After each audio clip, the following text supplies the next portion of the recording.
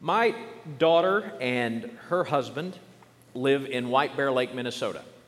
And that just sounds awful, doesn't it? I mean, that doesn't sound like the kind of place that you're going to go for a warm vacation, and you don't. But we all decided that we would go up at the early part of my vacation and see her. So Julie and I and my son and daughter-in-law and my mother-in-law, we all piled in the car. We drove up, and we decided, because we were there over the 4th of July, that we would drive even further north on the 4th and go to Duluth and just kind of walk around Duluth, Minnesota, and see what there was to see there. And I didn't push back on that, primarily because, if you know your geography, Duluth is on the shores of Lake Superior. And if you're a smooth, easy 70s classic rock fan, you know that Superior is the big lake they call Gitchagumi. How many people have any idea what I'm talking about? All right? The tremendous, epic Gordon Lightfoot song, The Wreck of the Edmund Fitzgerald. Now, if you heard The Wreck of the Edmund Fitzgerald, you had no... Micah's going, no.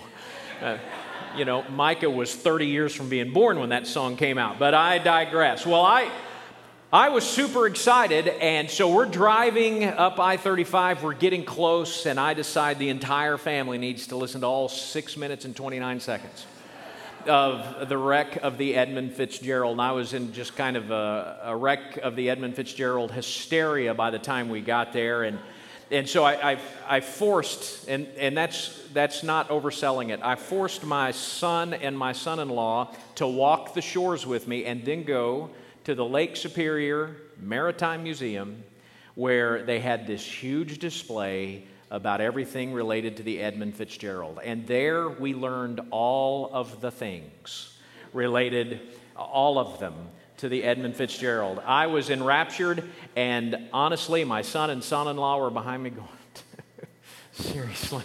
But it was a good moment for me. I really, really liked it. Really, really liked it. But shipwrecks in general have always inspired poems, songs, movies. The biggest selling movie of all time, obviously, is about a shipwreck. Titanic. They are things that hold our fascination.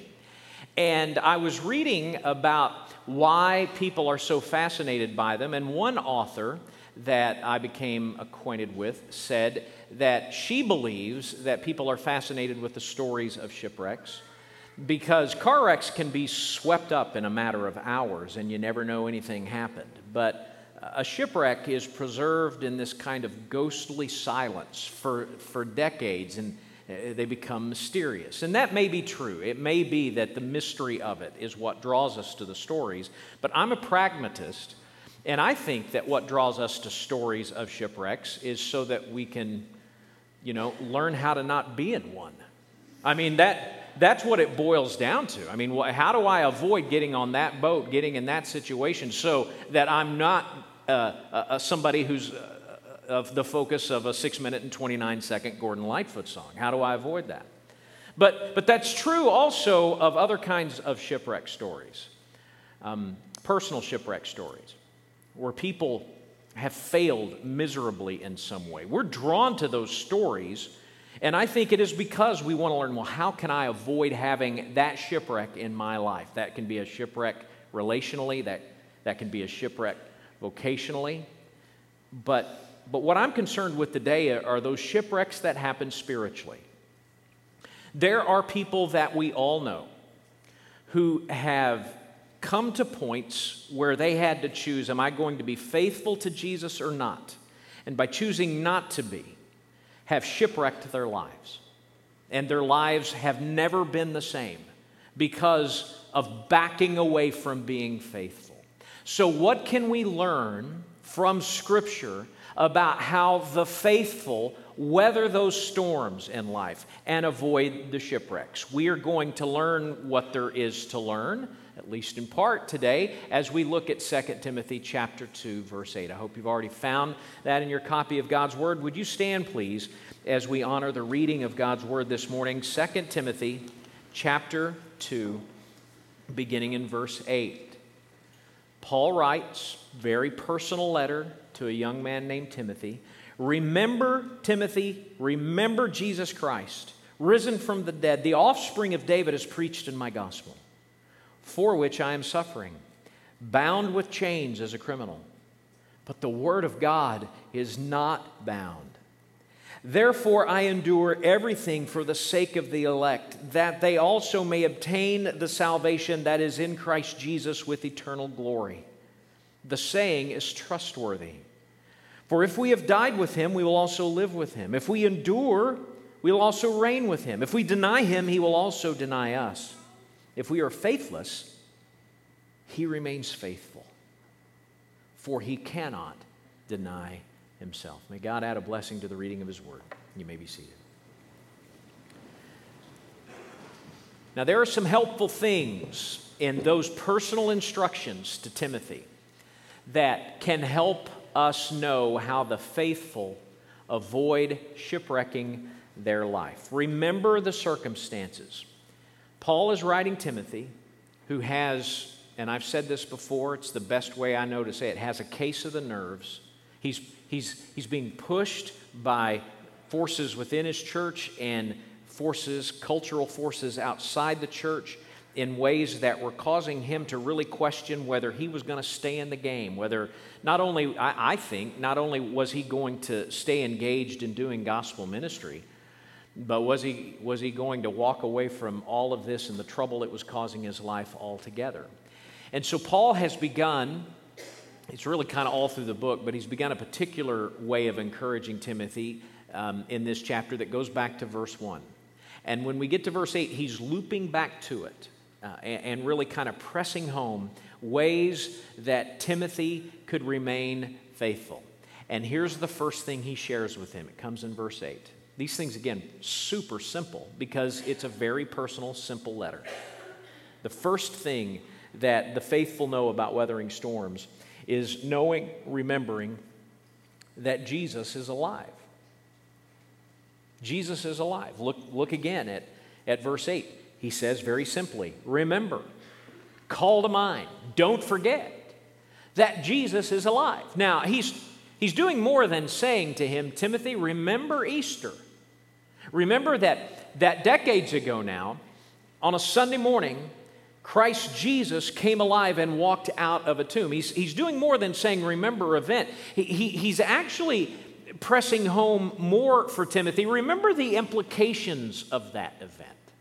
It's not just that Jesus historically rose from the grave and walked out of a tomb. It's that Jesus remains alive. And Jesus remaining alive gives us a benefit that can help us remain faithful when our faithfulness is being pressed upon. It keeps us from abandoning faith, keeps us from shipwrecking our lives in a moment of faithlessness. How does that work? How does knowing that Jesus right now is alive keep us faithful? Most of us have heard of the German pastor and theologian Dietrich Bonhoeffer. And I think most of us are familiar with the general trajectory of his life. He was a young man, pastor, theologian in Germany during the rise of Adolf Hitler.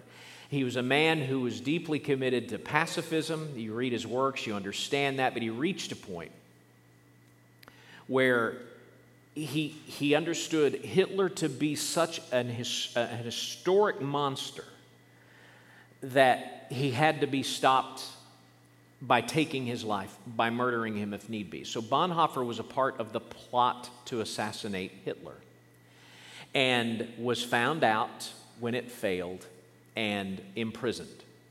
And he spent the remainder of his life in prison. And in fact, he got a month away from the end of World War II. Allied forces pressing in on Germany. It's all settled at this point. The final battle hasn't been fought. And a month out, on April the 8th, 1945, he was walked to his execution. An eyewitness, a doctor in the German prison, records for us the only eyewitness account we have of the event. Here's what he wrote.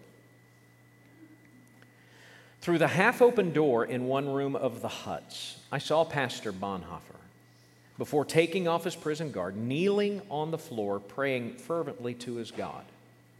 I was most deeply moved by the way this lovable man prayed, so devout and so certain that God heard his prayer.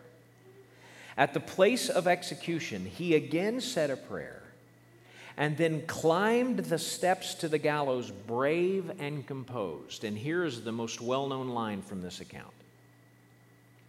In the almost 50 years that I have worked as a doctor, I have hardly ever seen a man die so entirely submissive to the will of God. So he's walking up these gallows to his death. He knows there is no way around it.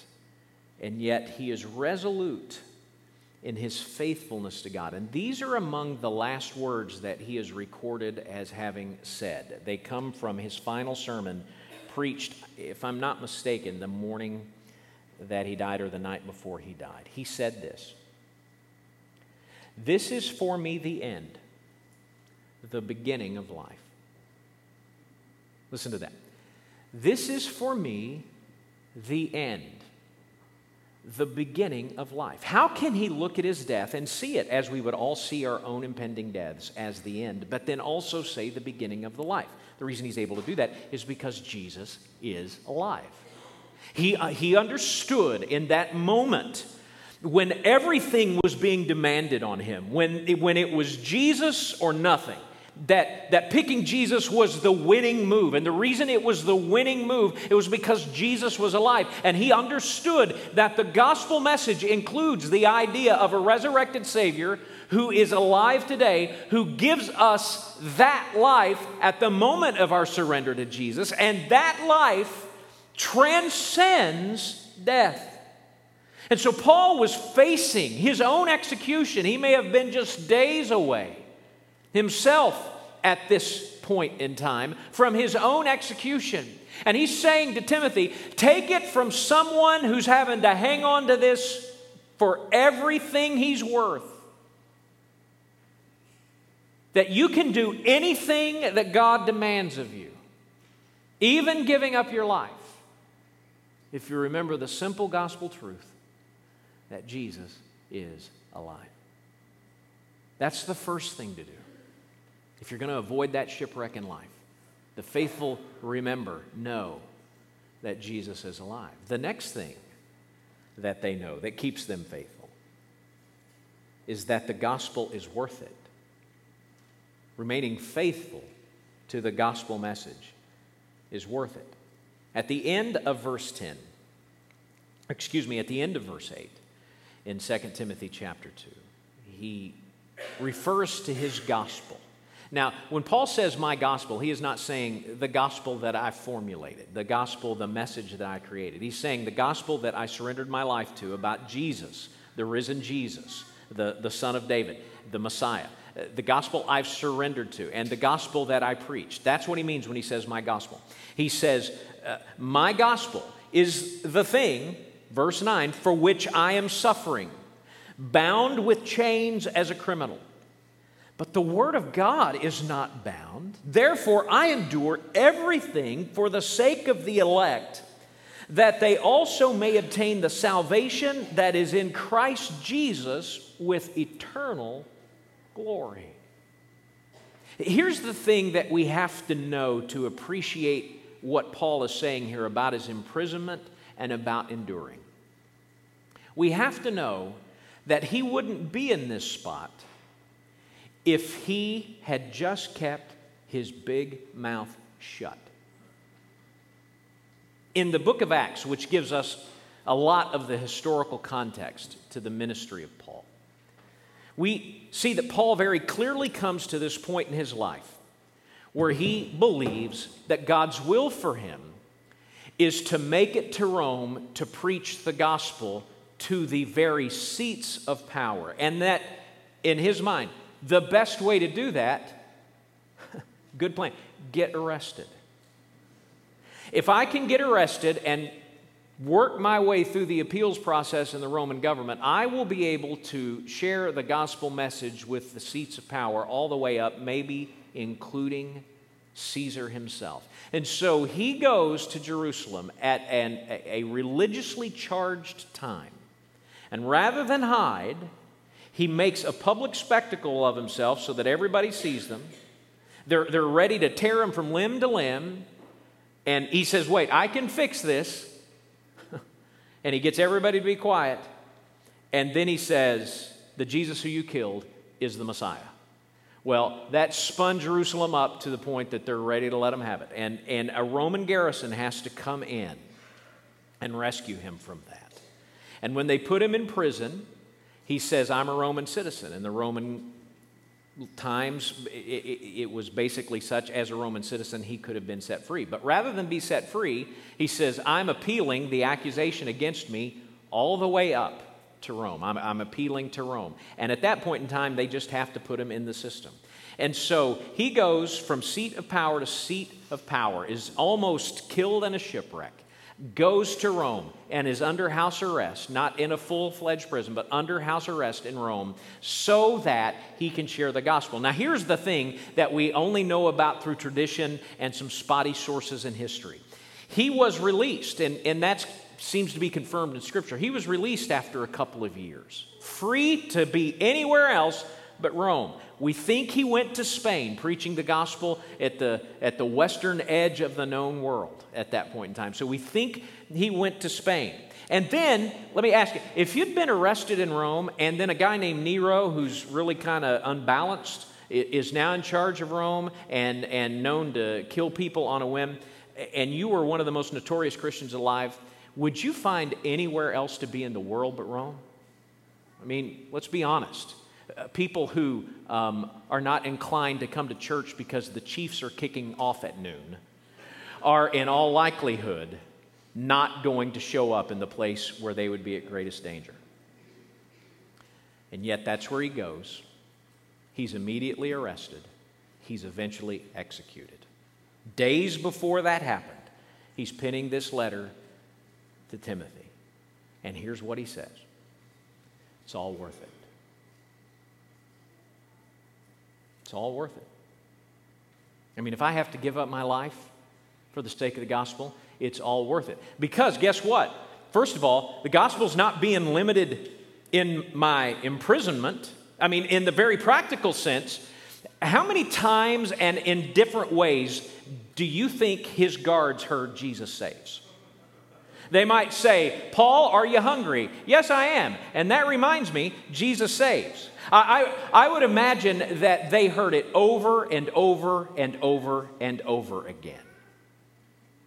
But even in prison, it wasn't bound because the gospel had spread past him. Paul understood that for all of the drive that he had given to expand the church through the known world at that period of time, that the gospel had lighted a fire that wasn't going to go out when his head came off.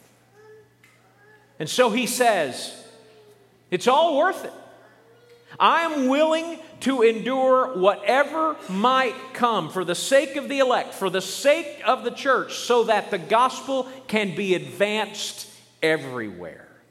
The gospel of Jesus Christ is worth whatever, and let's be honest, in our cultural context, it's worth whatever inconvenience we might perceive outing ourselves as a Christian or speaking Christian truth might cause us.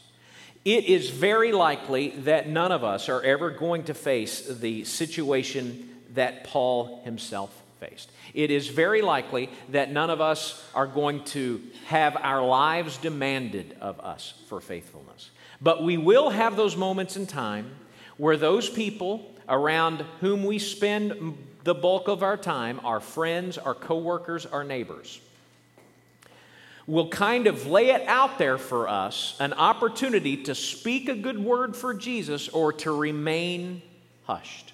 And we know that if I step into this pitch, if I stand up for biblical truth, if I stand up for the exclusivity of Christ, saying that no one can be saved but up by the name of Jesus, if I stand up for a cultural hot button issue that Scripture speaks directly to, things like abortion and things like same-sex attraction, if I speak up for all of those kinds of things, that I may be ostracized. Within the church, there may be times where standing up and speaking a good word for Jesus to church people may cause us to be ostracized. If you don't believe that, I want you to just go back and look at the emails I get anytime I say that we need to treat immigrants, illegal or otherwise, with dignity. I say that kind of thing. And people will say, I don't know if you're the pastor I thought that you were. And frankly, if you're just figuring that out.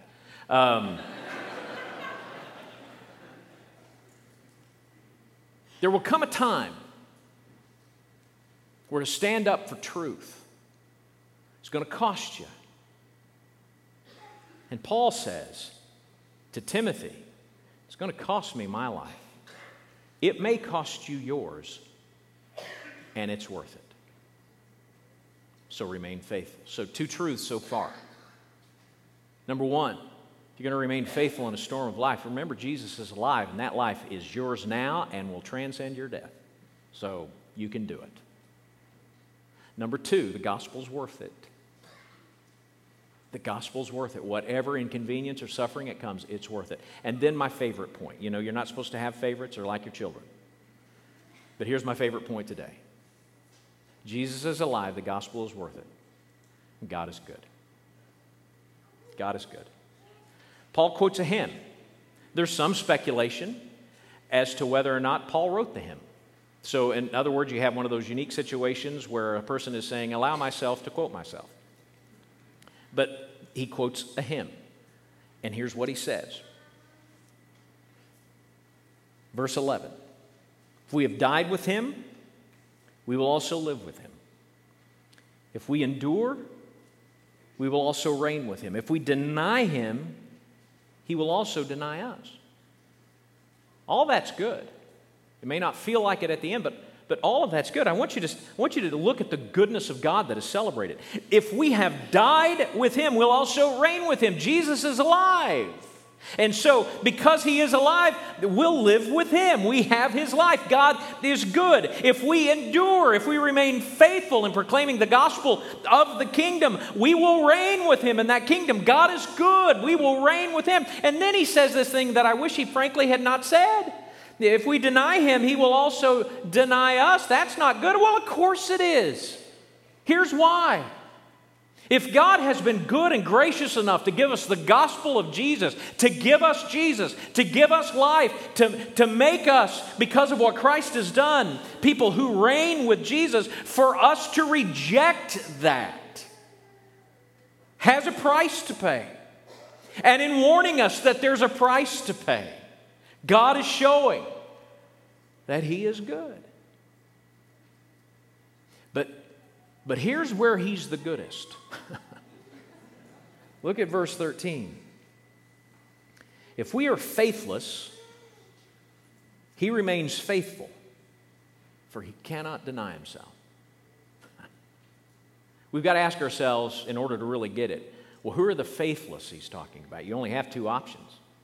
Option number 1 is he talking about those people who aren't believers, and I believe that can't be the case. The reason I believe that can't be the case is because of what he just said. If we deny him, if we reject Jesus as Savior, he will deny us. He's already taken care of it. He's already spoken to those who are rejectors of faith in Jesus, of surrender to Jesus.